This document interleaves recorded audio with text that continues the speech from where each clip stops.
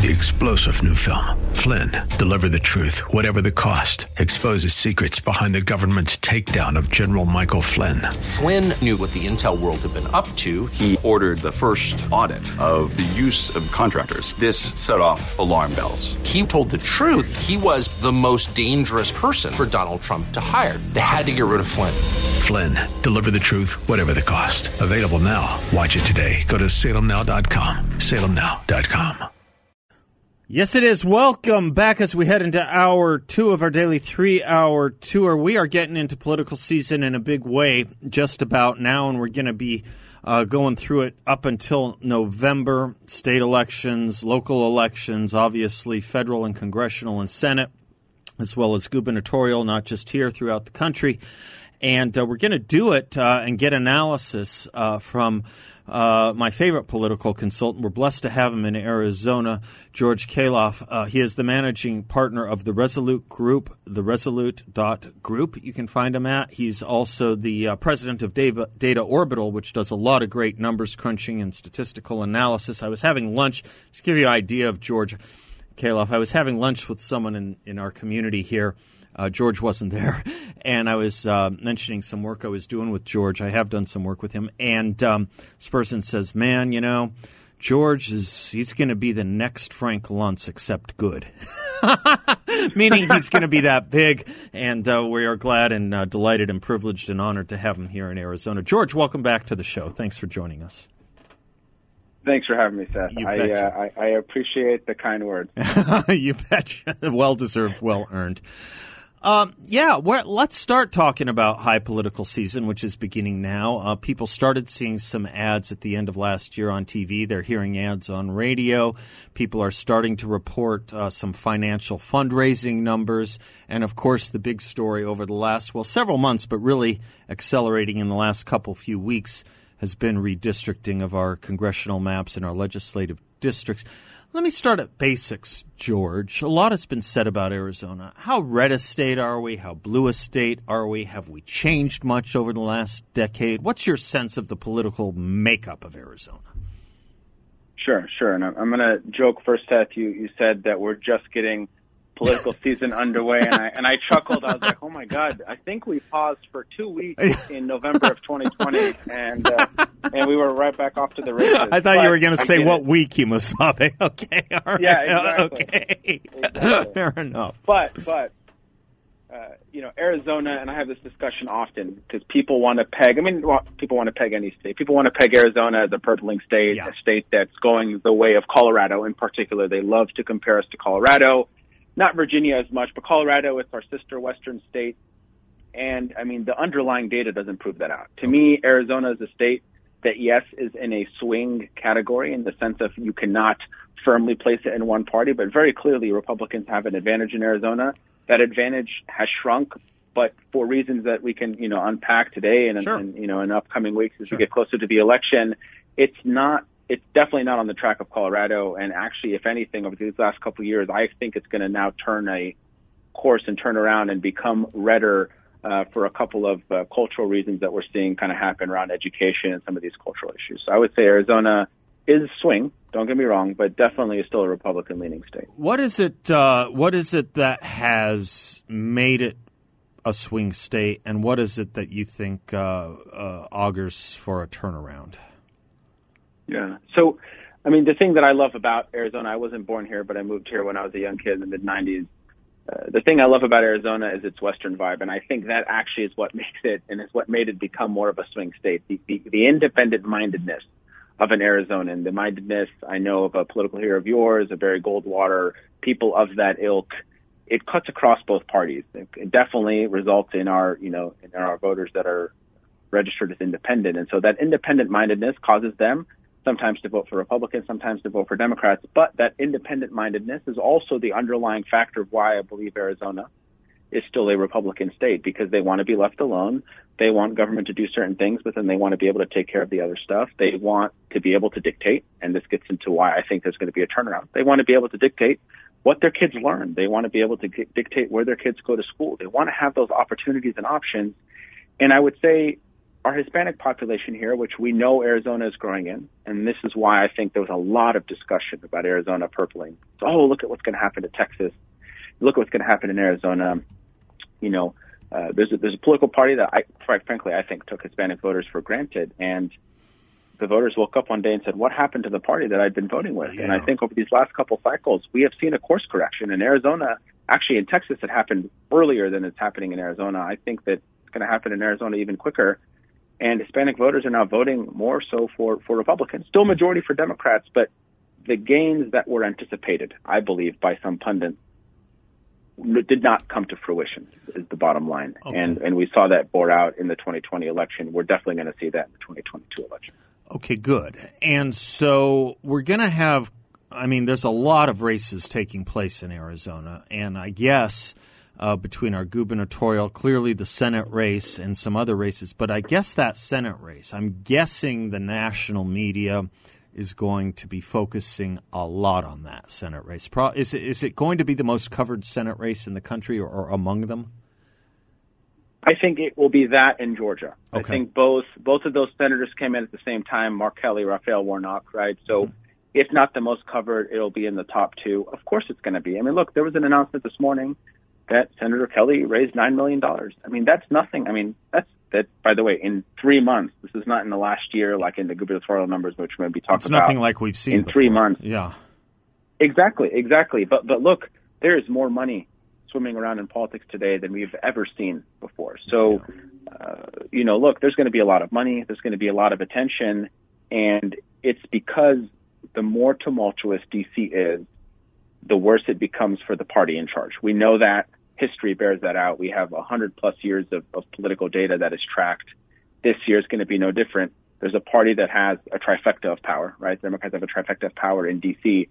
It always is tougher for that party to then hold on to their majorities in the midterm election right after the presidential election, always. Not a single year that has not been the case. And it does not look good right now, policy-wise, for the Democrats. Of course, we have 10 more months to go. But as of now, what you're saying would be even all the more underscored, right? 100%. And actually, it's worse than it's been, I think, in the last at least number of decades. Why? Let's compare 2010. We don't even have to go back to 94. Okay. For those that remember, in 2010, there was an immense wave in the Republicans' favor. I think it was something around 63, 64 seats were picked up in the House. Yeah. Right? Yeah. And it was on one issue. It was on a pushback on the Obamacare vote.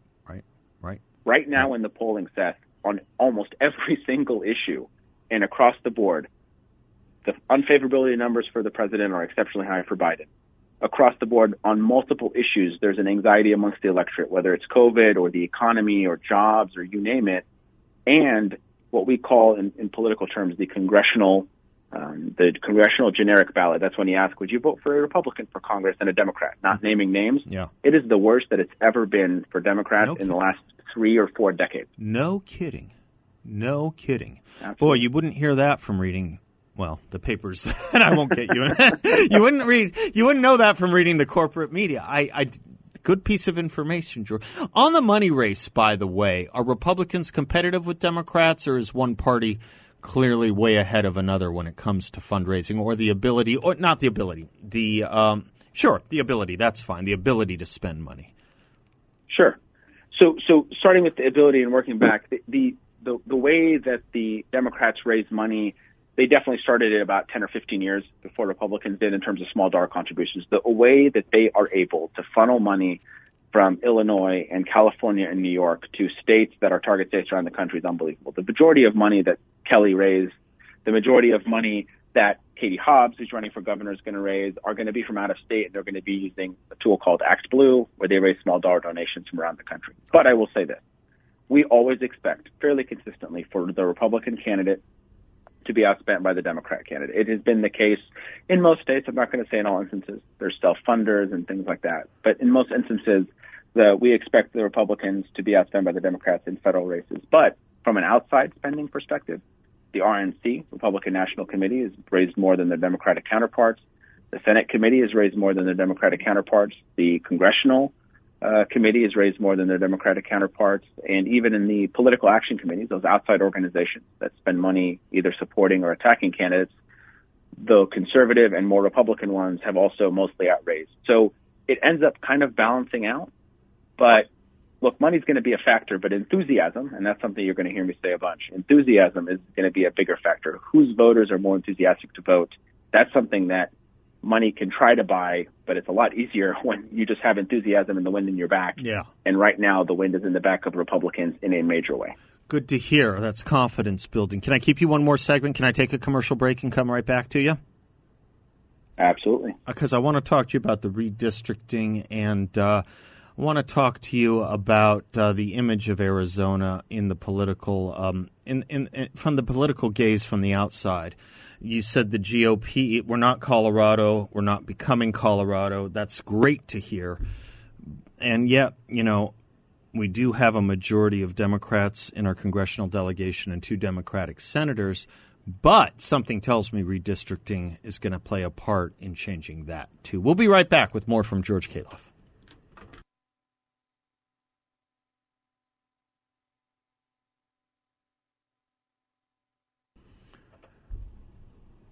Welcome back to the Seth Leibsohn Show. George Kaloff of the Resolute Group here in town, political consultant, analyst, and statistician, is our guest. He's going to walk us through election information as we go and go through from here to November. George, clean up, but possibly on my part, but also possibly a transition to the question of redistricting.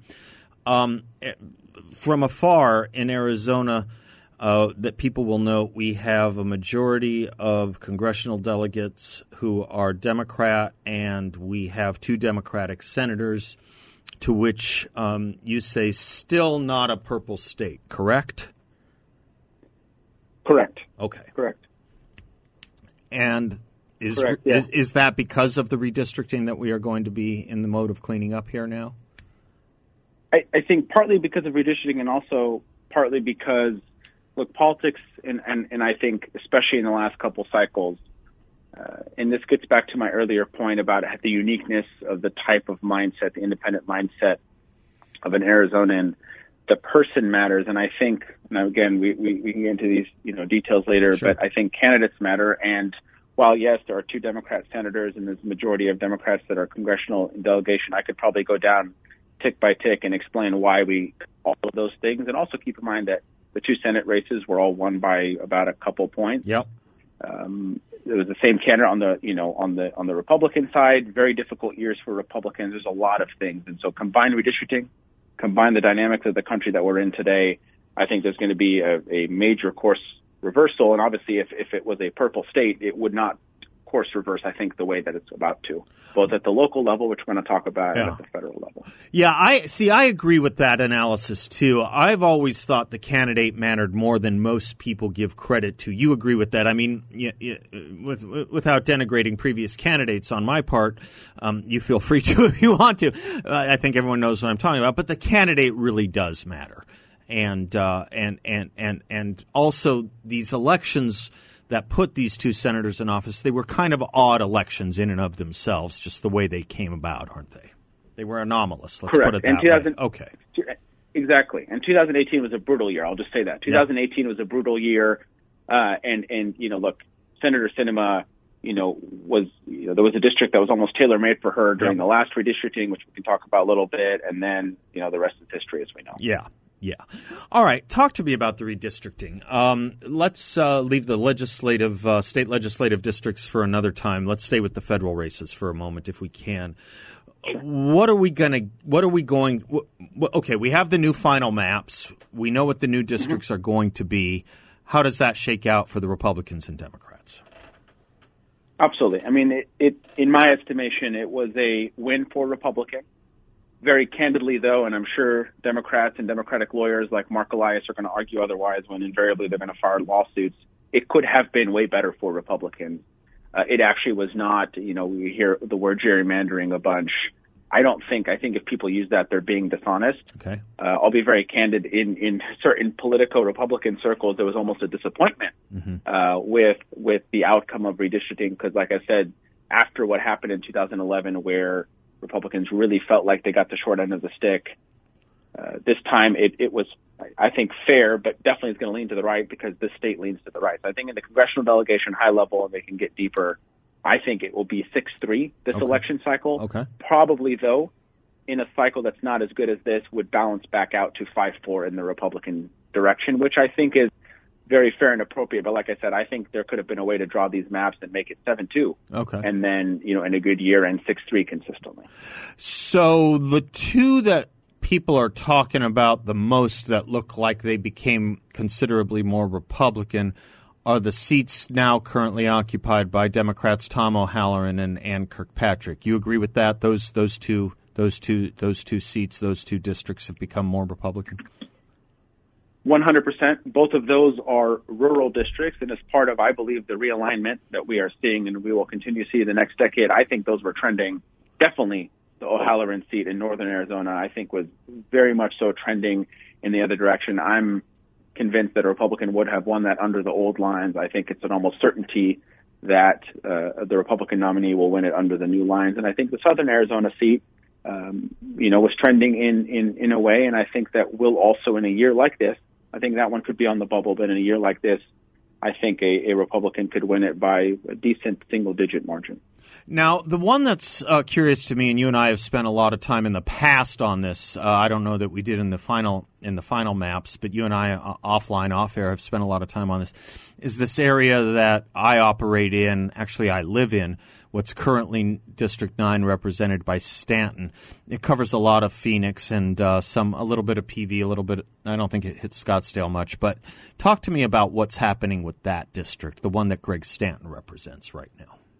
Absolutely, and this is one, as you said, I've spent a lot of time talking with you and looking at it, and I knew for certain it was going to be chopped up.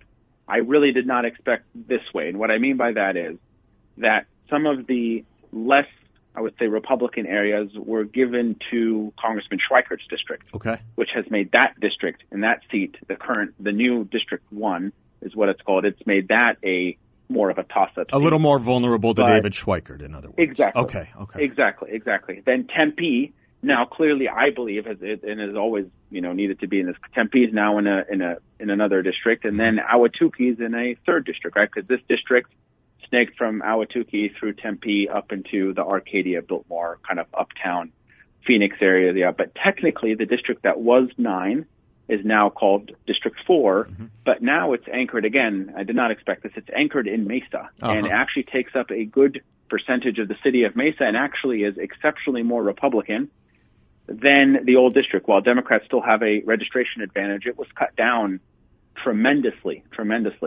from the old District 9. Professionals like you talk in terms, in case people ever see these when they read, I don't know, The Republic or Roll Call or Hill or whatever, they see things like R plus and D plus. Exactly. Can you explain what that means and then tell us how that shakes out in this new District 4, the previous District 9?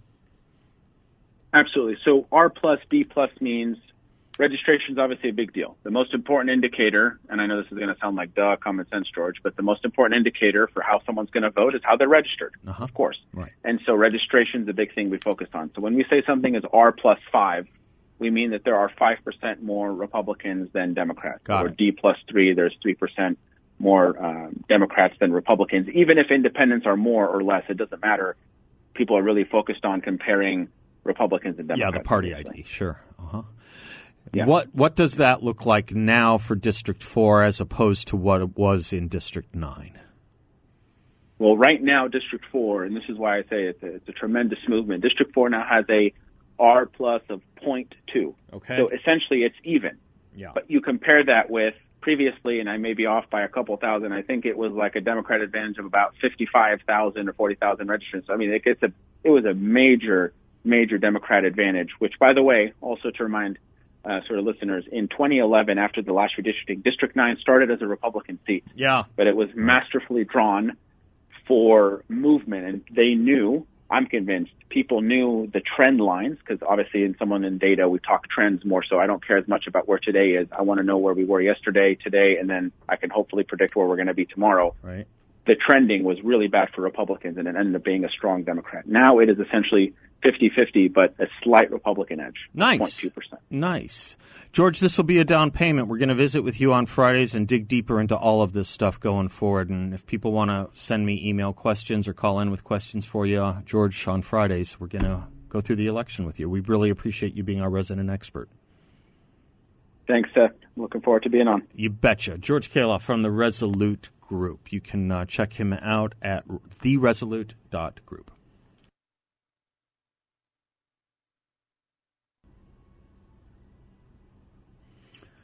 Welcome back to the Seth Leibsohn Show, 602-508-0960.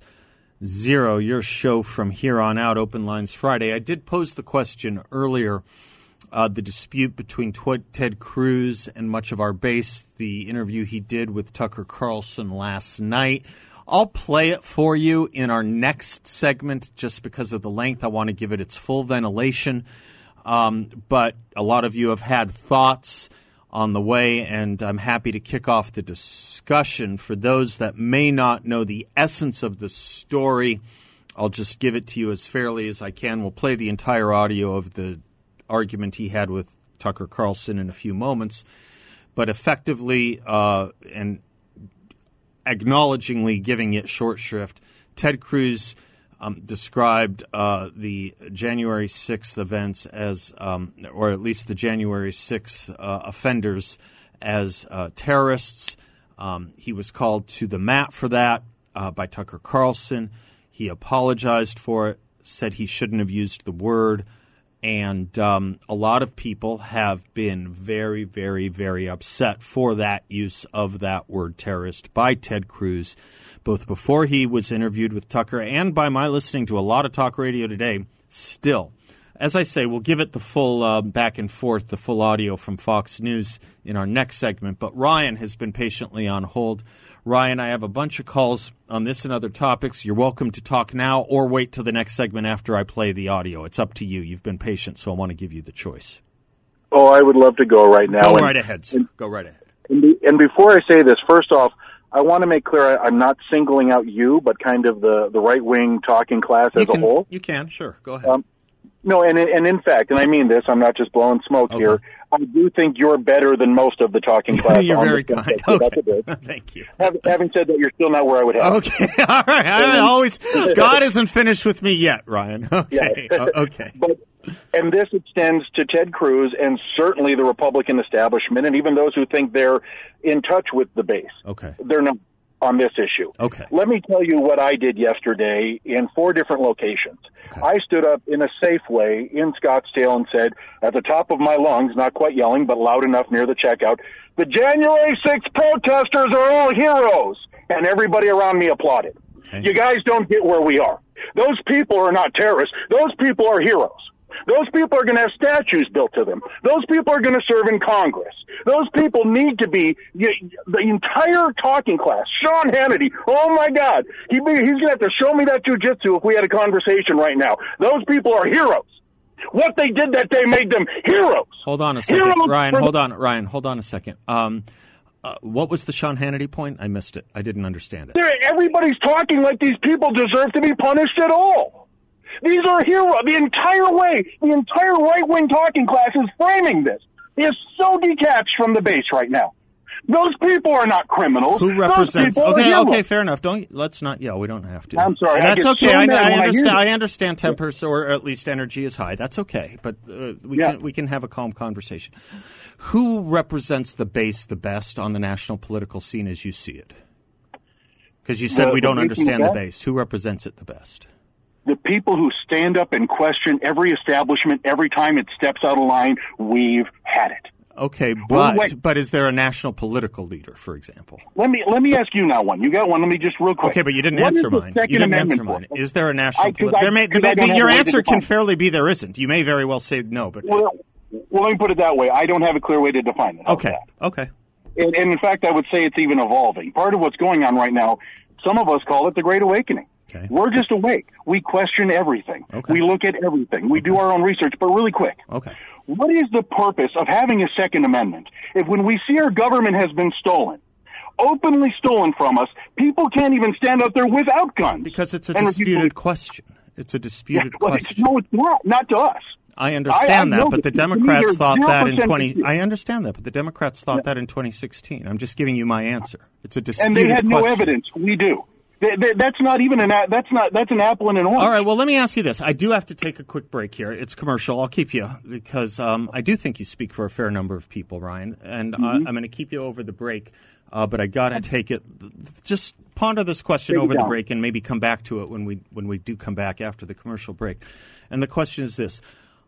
What conditions do you think are legitimate? What conditions do you think are legitimate to analyze an election's fraud or not, fraud or lack of fraud? What do you need to see for it to justify violence? Because more Democrats thought Donald Trump, by the polling, Washington Post did the most of it, more Democrats than Republicans thought Trump was illegitimate than Republicans do Biden by 10%. By 10%. So what are those conditions? And would you have the same view if on that energy in the Democratic Party they did the same thing? Okay, we'll come back to you when we come back.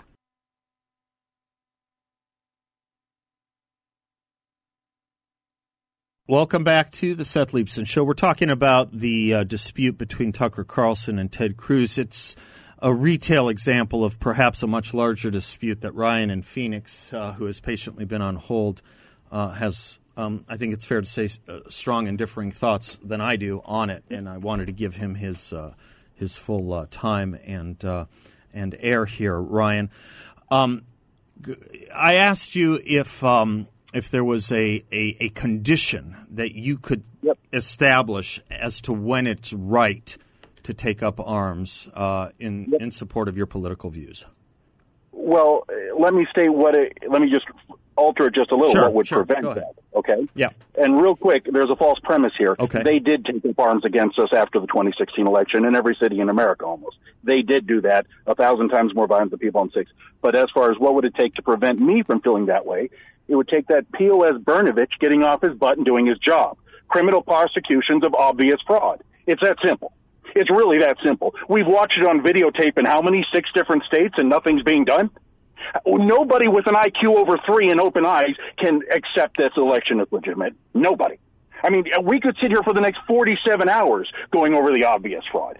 Just get to work on watching Mike Lindell videos, and then I'll put you on track with another 20 people. There's literally 1,000 hours of viewing to sit down and watch the obvious fraud here, and nobody's doing anything about it. So they stood up to do something about it. Now, let me ask you a question. You guaranteed me one, okay?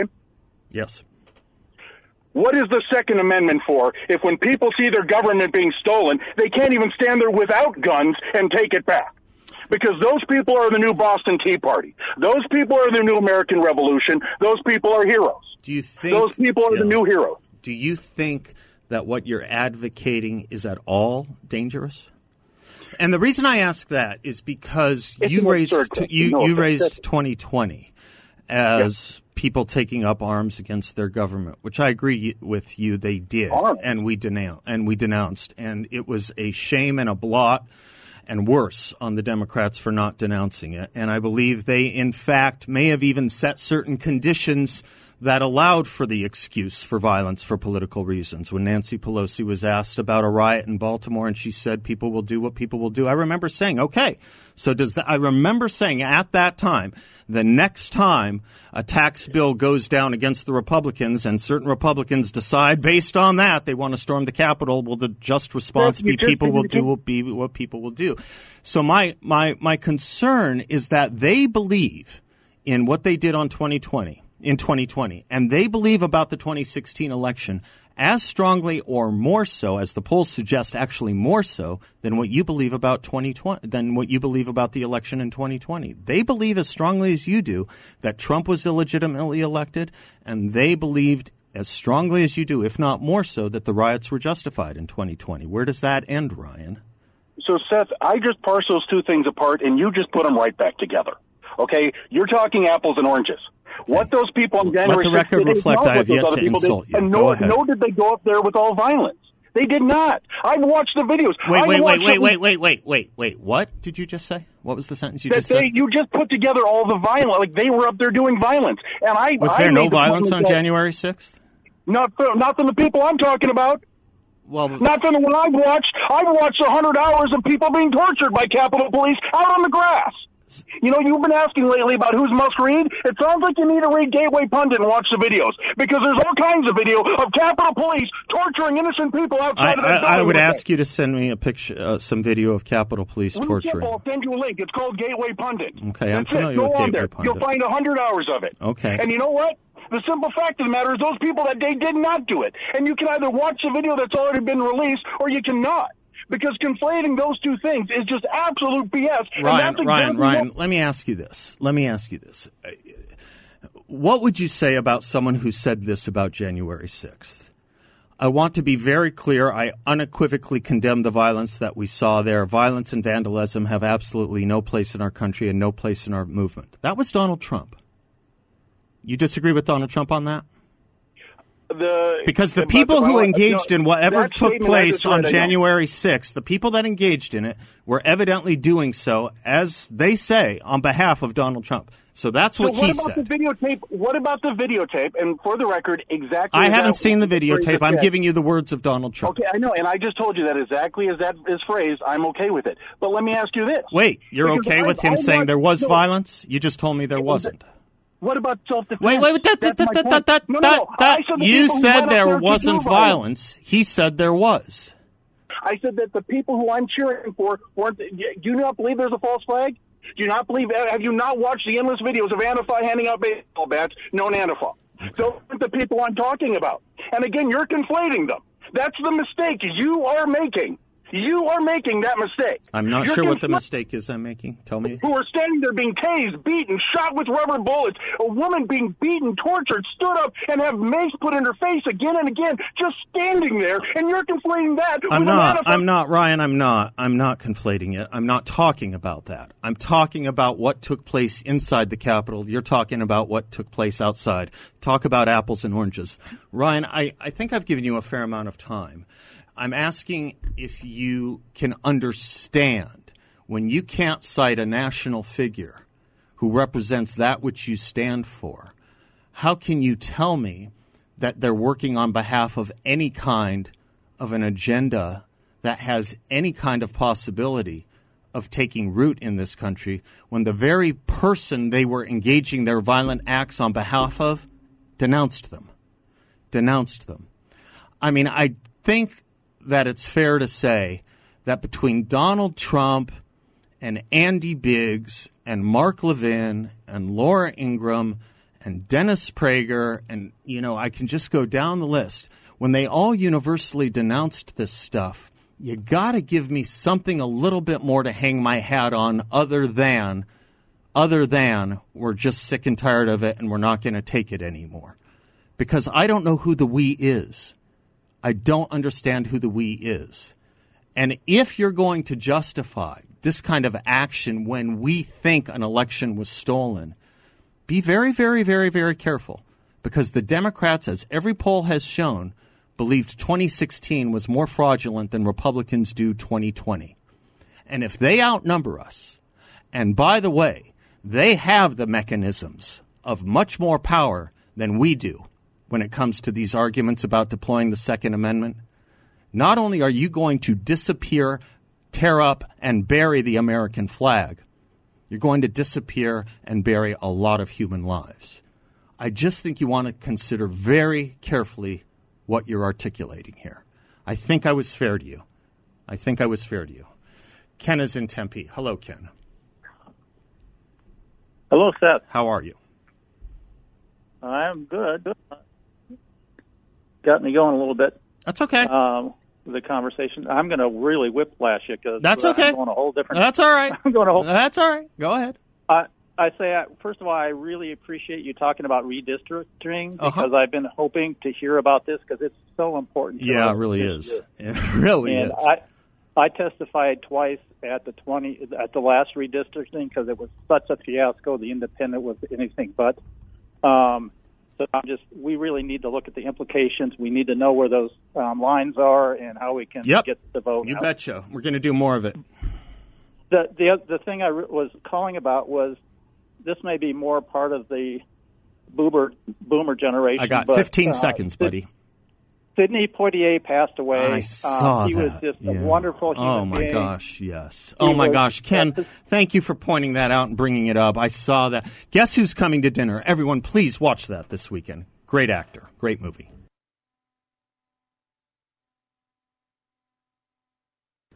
Welcome back to the Seth Leibsohn Show. Mike is in Maricopa. Welcome, Mike. How are you?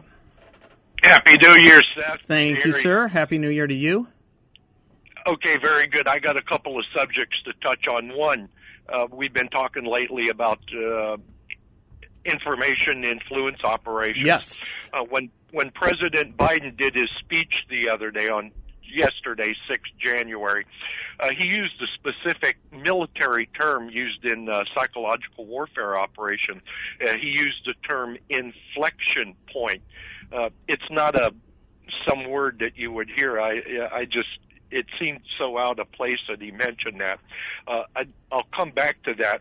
Now, switch gears rapidly, and I'll come back to my point about inflection point.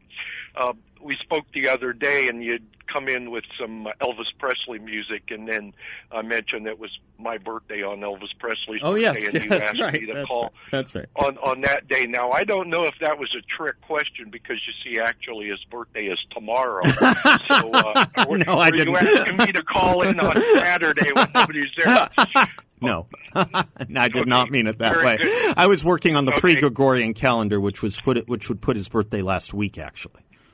Okay, yeah, either that or you want me to wait until next year. Which one is up to you, Mike? Okay. Okay, also tomorrow is David Bowie's birthday, and the guitarist for the Doors is Robbie Krieger. So that's just, it's not just that part. Oh, no, it's a lot. Do you know David Bowie's original birth name? Davy Jones. Yeah, and he had to change it because the Monkees guy was more popular than him. Right. Yep. Right. And then, but why did he call it Bowie for? I don't know. Because he liked Jim Bowie. Oh, is that right? Is that right? I didn't know that second part of it. Okay, good. Okay, tying in with your monologue about, hate and speech and all this other things. And, my big question is my ancestors didn't arrive here until 1880, and I have no history in my family. That's about when mine came here, by the way. We're the same there. But now I'm supposed to pay reparations because of the color of my skin. I'm confused on that. Real quick here, because I see it's 57. Okay, about 1 year ago, ABC came out with a documentary. It was called Homegrown Hate, The War Amongst Us. Mm-hmm. And there were quite a few things. They didn't mention anything in Dallas-Fort Worth. There were 5 police officers killed by a BLM supporter. Right. The attacks on President Trump have all failed, and the only option for the Democrats is to spark a race war. It's like Saul Alinsky to blame the enemy for what you're doing. They showed pictures of riots and arson and firecrackers, and then they showed people waving a Confederate flag, but they didn't mention Antifa or BLM. I could go on here for a good 30 minutes, but once again, I checked yesterday, but Antifa.com still. Someone cleverly did that. Yeah. Hey, Mike, happy birthday. We'll be right back. 3-star General Michael J. Flynn, head of the Pentagon Intelligence Agency, knew all the government's dirty secrets. He was one of the most respected generals in the military. Flynn knew what the intel world had been up to. He understood its funding. He ordered the first audit of the use of contractors. This set off alarm bells. The explosive new documentary, Flynn, Deliver the Truth, Whatever the Cost, uncovers the facts behind this scandal. Flynn told the truth. He was the most dangerous person for Donald Trump to hire. I find out the worst enemy that I'm going to face in my life is right here in America. They took my assessment and they wanted me to change it. And I was like, I'm not changing it. They had to get rid of Flynn. With in-depth interviews, archival footage, and never-before-seen personal records of the man behind the headlines. I just felt like I was drowning. Flynn, Deliver the Truth, Whatever the Cost. Available now. Watch it today. Go to salemnow.com. salemnow.com.